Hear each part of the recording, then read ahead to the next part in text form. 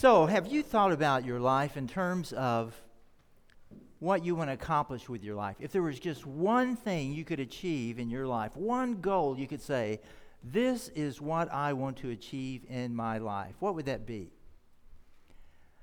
I know people have life verses. I've never had a life verse.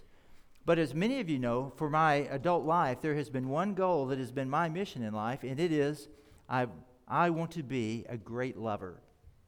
And by that I mean, I want to love God with all of my being, and I want to love others as I love myself.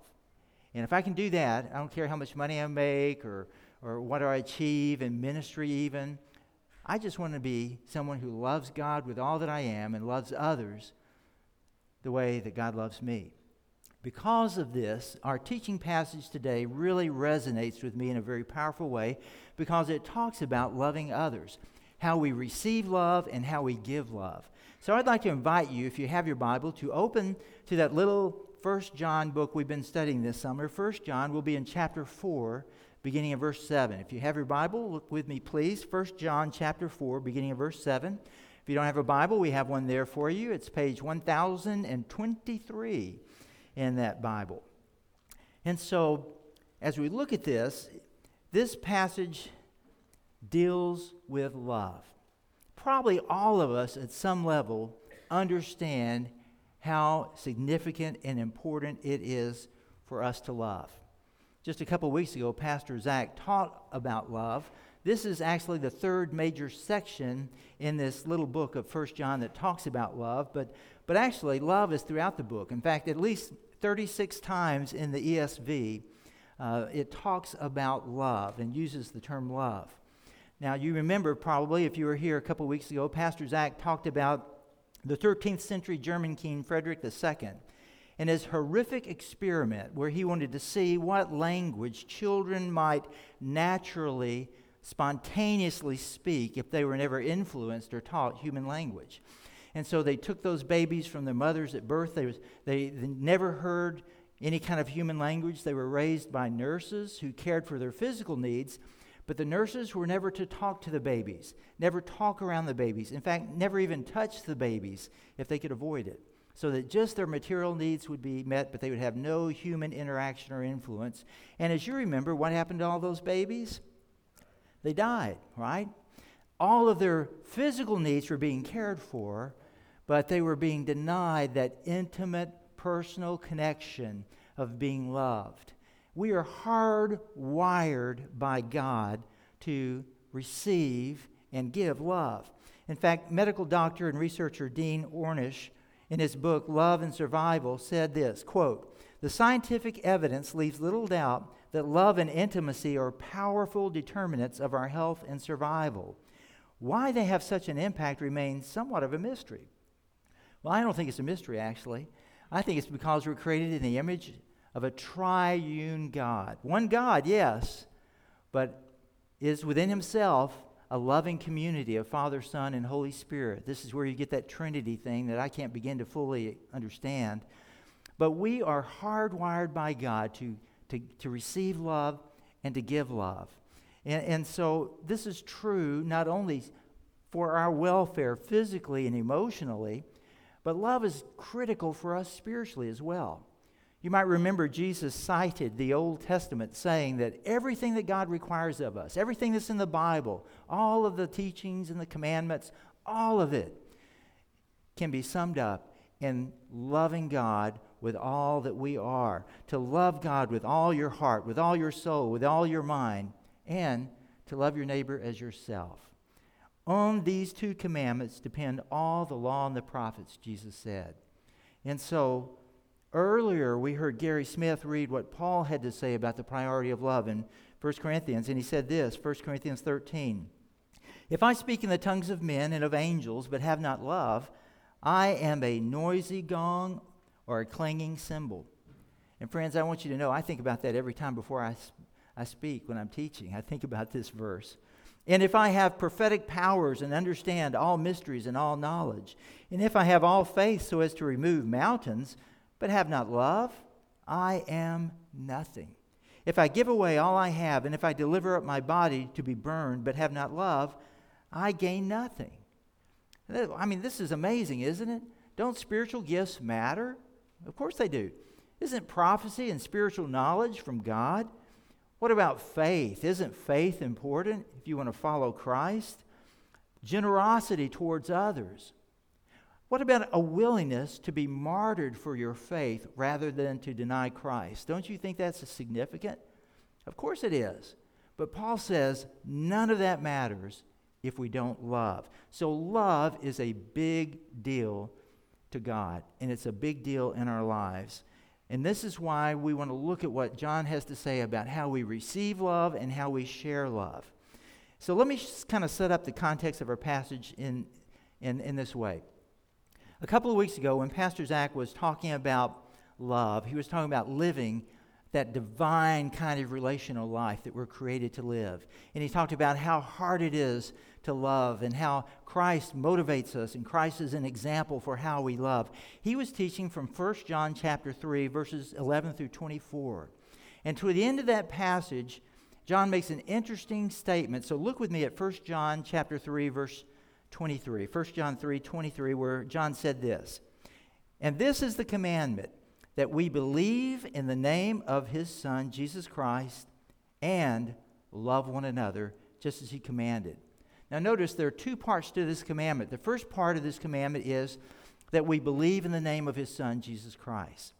And then the second part of this commandment is that we love one another. And then what John goes on to do is he goes on to unpack these two things.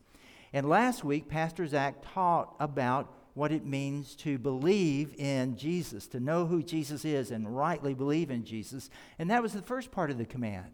And now in our passage today, John is unpacking what that second part of that command is all about. And that is how we love. And so with that in mind, let's look together. 1 John chapter 4, beginning in verse 7. I'd invite you to stand with me as I read our teaching text. And as Gary Smith says, and Gary, I always love when you say this, hear the word of the Lord. Let's do that, shall we? "Beloved, let us love one another, for love is from God. And whoever loves has been born of God and knows God. Anyone who does not love does not know God, because God is love. In this, the love of God was made manifest among us, that God sent his only Son into the world so that we might live through him. In this is love, not that we've loved God, but that he loved us and sent his Son to be the propitiation for our sins. Beloved, if God so loved us, we also ought to love one another. No one has ever seen God. If we love one another, God abides in us, and his love is perfected in us." Let me pray for us. Father, as we look to see what you inspired John to write, that we might understand how to receive love and how to share love, we ask your Holy Spirit to speak clearly into our lives. In Jesus' name, amen. Thank you. You may be seated. You know, there are two ideas in this passage. They're kind of intertwined throughout the passage, like two strands wrapping around each other. But for clarity, I want to separate them, even though they go throughout the whole passage. The first deals with why it's important for us to love, why we should receive and share love. And the second deals with how we do that. How do we love? How do we receive and share love? And so let's look at those two things, beginning first of all with why we love others. Why do we love others? Is it because they love us? Is it because they deserve our love? Of course not. Jesus said we should love our enemies, so it kind of rules all that out. So why do we love others? Well, first of all, because God commands us to love others. He commands us to love others. Oops, excuse me. Somebody had breakfast, I guess. Look at the first part of verse 7, would you? "Beloved, let us love one another." Now, I love the way John says this, but please don't be beguiled by it, because John says this in such a sweet, gentle, loving way. Beloved, let us love one another. You know, he starts with beloved, and then if you're a grammar geek, then you'll know that he's using the first person subjunctive when he says, let us. And so he includes himself in that, doesn't he? He doesn't say, hey, you guys love. He says, let us. Because all of us struggle with loving people at various times, don't we? Including John. And then he says this, not barking a command, love. Instead, he says, let us, that subjunctive voice, let us love, which is such a gentle way of saying it. But make no mistake, this is a command. This is an admonition.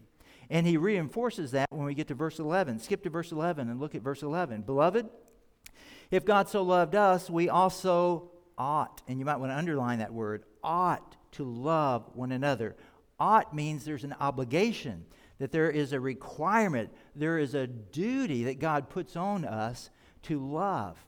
In fact, Paul says the same thing in Romans 13 where he says this, oh, and here's that same idea as ought. Owe no one anything except to love each other, for the one who loves another has fulfilled the law.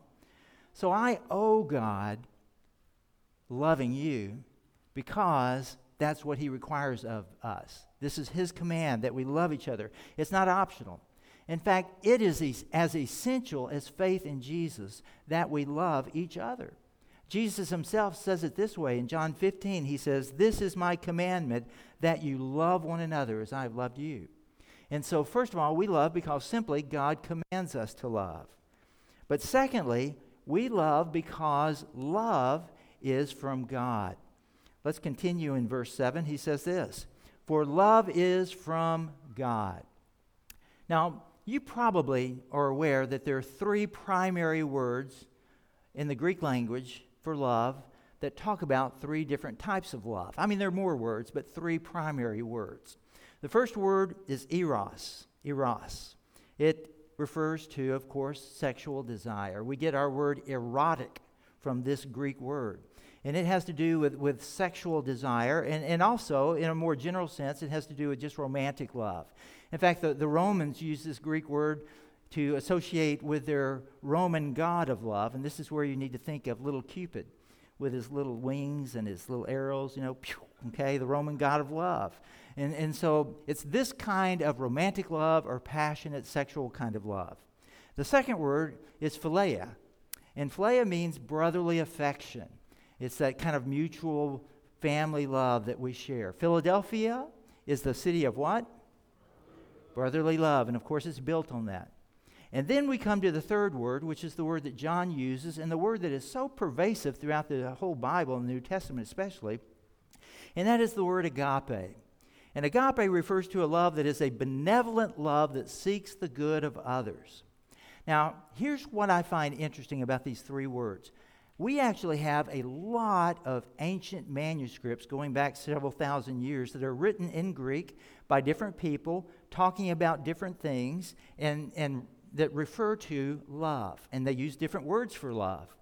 But they almost never use the word agape. They always use other words. Agape shows up in Scripture much, much more than any of the other Greek manuscripts you'll ever find. Why is that?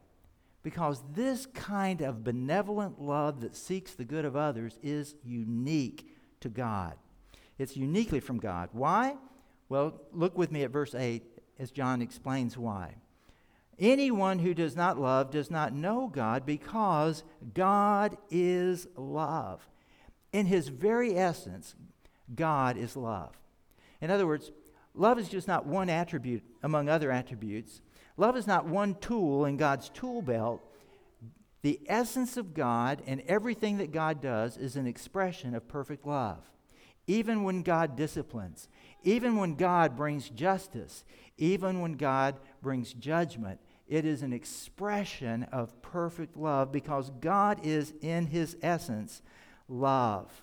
And so he reveals this to us in a way that the world hasn't been able to understand. How do we know that this is true of God? And what does it look like to love in this kind of way that is a unique way that God loves? This is what verse 9 tells us. In this, the love of God was made manifest among us, that God sent his only Son into the world so that we might live through him. When God came in the person of Jesus Christ to take all of our sins upon himself and die on the cross in our place, and was raised to life to offer us forgiveness and reconciliation and eternal life, he was revealing what this agape love is like and what his character is like. And so we love because love comes from God. And then the third reason takes this a step further. And that is we love because not only is God love in his very essence and character, but because God loves us specifically and personally.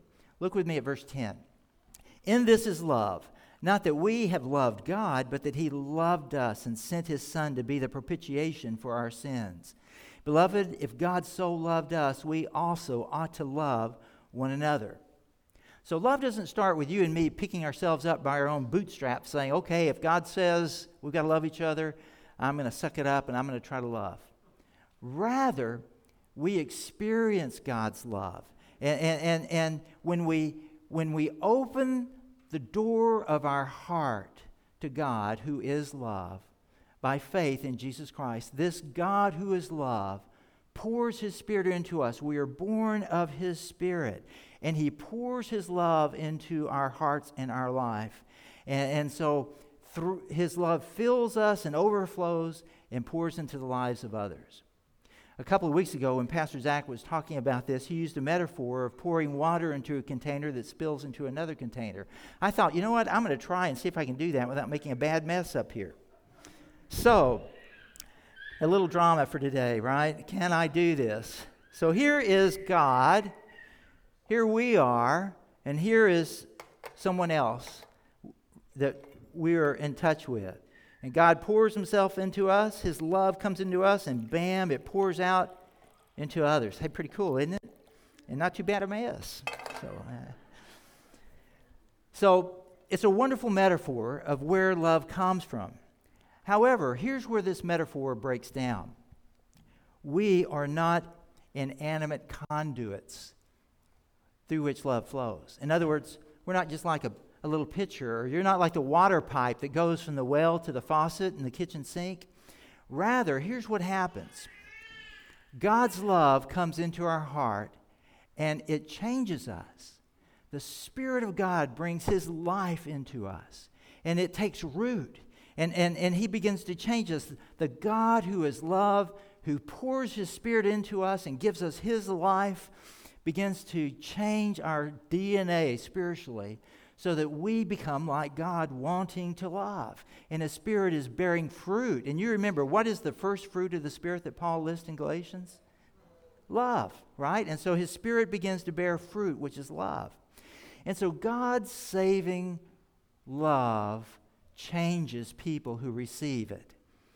Let me give you an example from the life of Jesus Christ. Luke 7 tells us about Jesus going into the home of a Pharisee to have dinner. And as he's eating in the home of this Pharisee, a woman who is a notoriously immoral, sinful woman comes into the house, and she begins to wash his feet, the feet of Jesus, with her tears, just weeping, wiping his dirty, wet feet with her hair, anointing his feet with an expensive ointment, kissing his feet. And the Pharisee thinks to himself, if this man were a prophet, he would have known what sort of woman this is who is touching him, for she is a sinner. Well, Jesus was more than a prophet, and he knew exactly what the Pharisee was thinking. And so Jesus told him a story about a moneylender who had loaned money to two debtors. One debtor owed him 500 denarii. That's about a denarii is about a day's wages. So he owed him 500 denarii. The other owed him only 50. The moneylender forgave the debt of both. And so Jesus then asked the Pharisee, which debtor do you think would love the moneylender more? And he replied, I guess the one who had the larger debt forgiven. And Jesus said, you're right. Then he applied this to the woman, and Jesus made this conclusion. Therefore, I tell you, her sins, which are many, are forgiven, for she loved much. But he who is forgiven little loves little. Now, notice the logic that Jesus is saying here, the flow of the logic. The woman wasn't forgiven because she loved. She loved because she had been forgiven much. And so what happens is when we experience God's grace and his mercy and his forgiveness and his goodness through Jesus Christ, the impact of that is the God who is love begins to shape our heart to love. This is why John goes on to say in verse 7, look at the middle part of verse 7, whoever loves has been born of God and knows God. Anyone who does not love does not know God, because God is love. You cannot be born of God's Spirit. You cannot be reconciled and come into right relationship with the God who is love without Him shaping your heart to want to love others. And when you experience His forgiveness, it changes us to become like Him. Well, let's take this one step further, because there's a fourth reason that John gives, and it's this. We love so that others can experience God's love through us. Look at verse 12. No one has ever seen God. If we love one another, God abides in us, and His love is perfected in us. Now, God's invisible. He's spirit, right? Nobody's seen God. Moses has seen the backside of God, a glimpse of it. But no one's ever really seen God, because He's spirit, right? And yet, here's what John's saying. As we love others, they see the character of God in us by how we love other people. There are two words I'd like you to take note of in verse 12 as you look at verse 12. The first is the word seen. No one has seen God. Do you know what English word we get from that word seen? We get an English word we use all the time from this word. It is the word theater. In other words, no one is like going to a play and seeing God, or going to a movie and seeing God, right? But as we allow Him to dwell in us, and as we love with His love, and we love others, people see God. Let me say it this way. Your life is like a stage. Your life is like a movie theater showing a documentary on the character of God.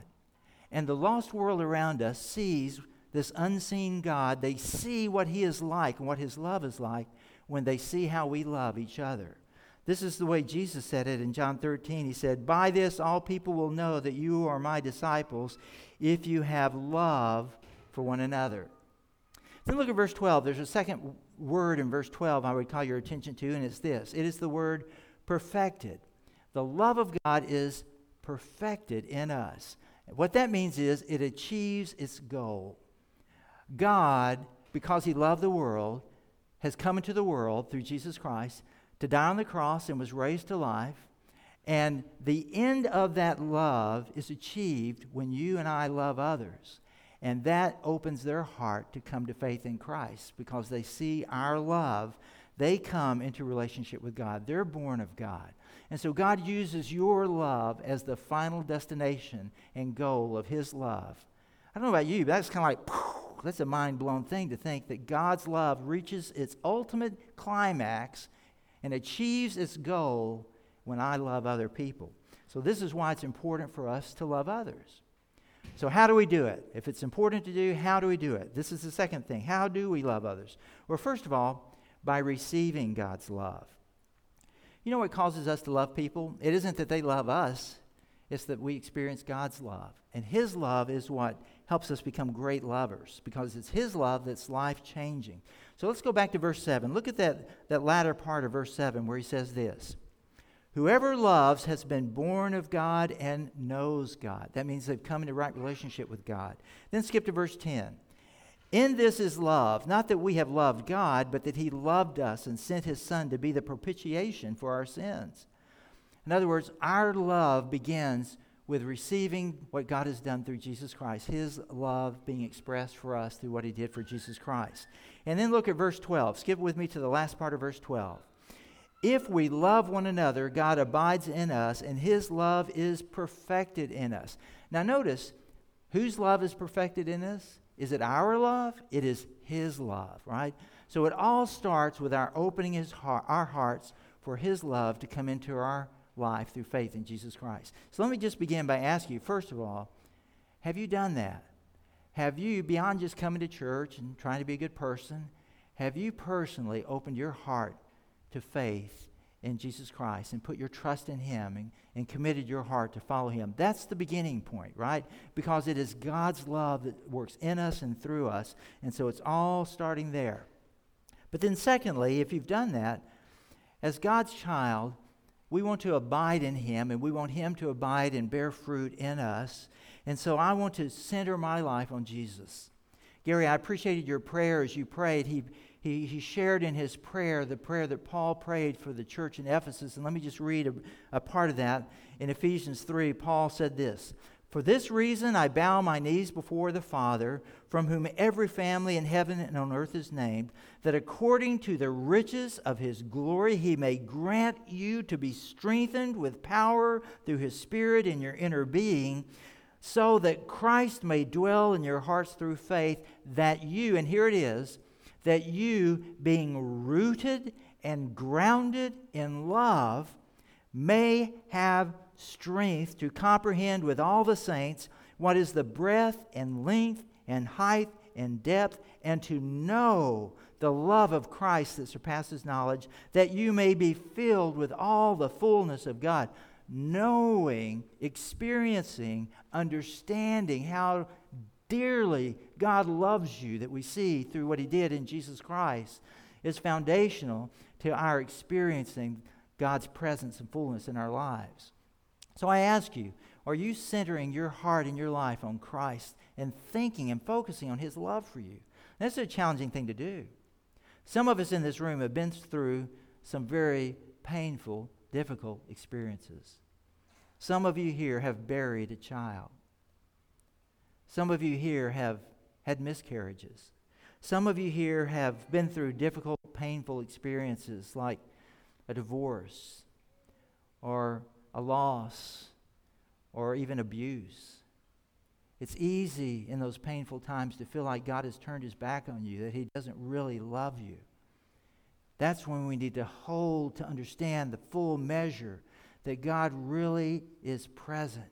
He really loves me. He is really at work for good, even in the midst of this painful thing. Some of us in this room have really blown it in our lives. We have let some people down. We've let God down. We're tempted to think maybe God doesn't love us so much because of what we've done. Do we really grasp the height and the depth and the width and the greatness of his love? That is the beginning of experiencing the power, life-changing presence of God, is grasping how much he how much he loves us. Being a loved person is the first step to being a loved person. You've seen that old statement, hurt people, which is true. People who've been scarred and wounded and abused, not always, but often tend to deal out that kind of abuse and scarring and wounding because it comes out of their own pain, right?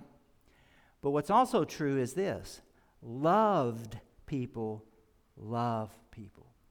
And when we grasp and experience how dearly God really loves us through Jesus Christ, that empowers us and energizes us to love. And so the first thing is receiving God's love, and then secondly is to then give God's love, to give and share God's love. Now, I can't help it but think of the metaphor of the Sea of Galilee versus the Dead Sea. You know, the Sea of Galilee, the Jordan River flows into the Sea of Galilee, and it is a living, life-filled, life-giving lake. I mean, it's got fish and schools of fish swimming in it, and it's got grass growing around it, and it's just full of life. And then you have, in contrast to that, the Dead Sea. The same Jordan River flows into the Dead Sea, but the Dead Sea is, well, dead. There just isn't life in it. It's just got too many minerals. The water is just not going to be life-giving like the Sea of Galilee. What is the difference? The Jordan River flows into both of them. The Jordan River flows into the Sea of Galilee, but it flows out of the Sea of Galilee, and it gives away that life-giving water. That life-giving water flows into the Dead Sea, but the Dead Sea never shares it. The Dead Sea just keeps it, and it's dead. For me, this is a metaphor. This is a picture of how we don't just receive God's love. Oh, I'm so glad God loves me. But we give away that love in loving others. And so look with me again at verse 9 in our teaching passage. In this, the love of God was manifest among us, that God sent his only Son into the world so that we might live through him. In this is love, not that we have loved God, but that he loved us and sent his Son to be the propitiation for our sins. Beloved, if God so loved us, we also ought to love one another. Now, let me kind of unpack this real quick for us. John begins by explaining this wonderful gift of God's love that we see in the coming of Jesus Christ for us. And he talks about it in several ways. First of all, we see the greatness of God's gift. What is it that God gave? For God so loved the world that he gave his one and only Son. The most precious thing he could give, in fact, giving himself essentially. So he has this wonderful gift. And why does he give us this gift? He gives us this gift, he says here, so that we might live through him, that we might receive eternal life. The greatest need of any person, the greatest need of all of humanity, is that we are alienated from God. We are under the bondage of sin and the curse of death. And Jesus came to address that one single greatest need. So it's a great gift for a good purpose. And notice the object of his love, the recipient of this gift. Who is it that Jesus came to give this gift to? God so loved the world. That's the expression the Bible uses for humanity that is in rebellion against God and in rejecting God. In other words, he gives this wonderful gift for such a wonderful reason to people who don't deserve it. Paul really hammers on this in Romans 5 where he says this, "But God shows his love for us in that while we were still sinners, Christ died for us." And then he reveals one other thing about this wonderful gift, and it is the total self-sacrificing nature of it. Because he gave Jesus to be the propitiation for our sins. That means Jesus died in my place for my sins, paying the wages of what I earn and deserve. Self-sacrificing, giving himself to do that. And so he gives this wonderful description of this amazing gift that we see, an expression of God's love in the coming of Jesus Christ. And then we come to verse 11, and he turns the tables, and he says this, "If God so loved us, we also ought to love one another." In other words, we are to love others in the same way that he loved us. People who don't deserve it. Loving in a self-sacrificing way. Loving to try to address their greatest need. That's a challenging thing, isn't it? Can I really put the needs of others ahead of my own and love them in this way? How do you do that? Well, I would say you could do it one bite at a time. Now, you might wonder what I mean by that. And I was thinking of a story I read some years ago by Jack Kelly, who was the foreign affairs editor of USA Today. And he told about his experience. He was in Mogadishu, the capital of Somalia in East Africa, during a time of great famine. And he walked into this village, and everyone he saw in the village was dead. The village was filled with bodies of people who had just starved to death and died of malnutrition. And then he saw something moving, and it was a young boy. And this young boy came up to him, and you could see he was worm infested. He manifested, he was experiencing severe malnourishment.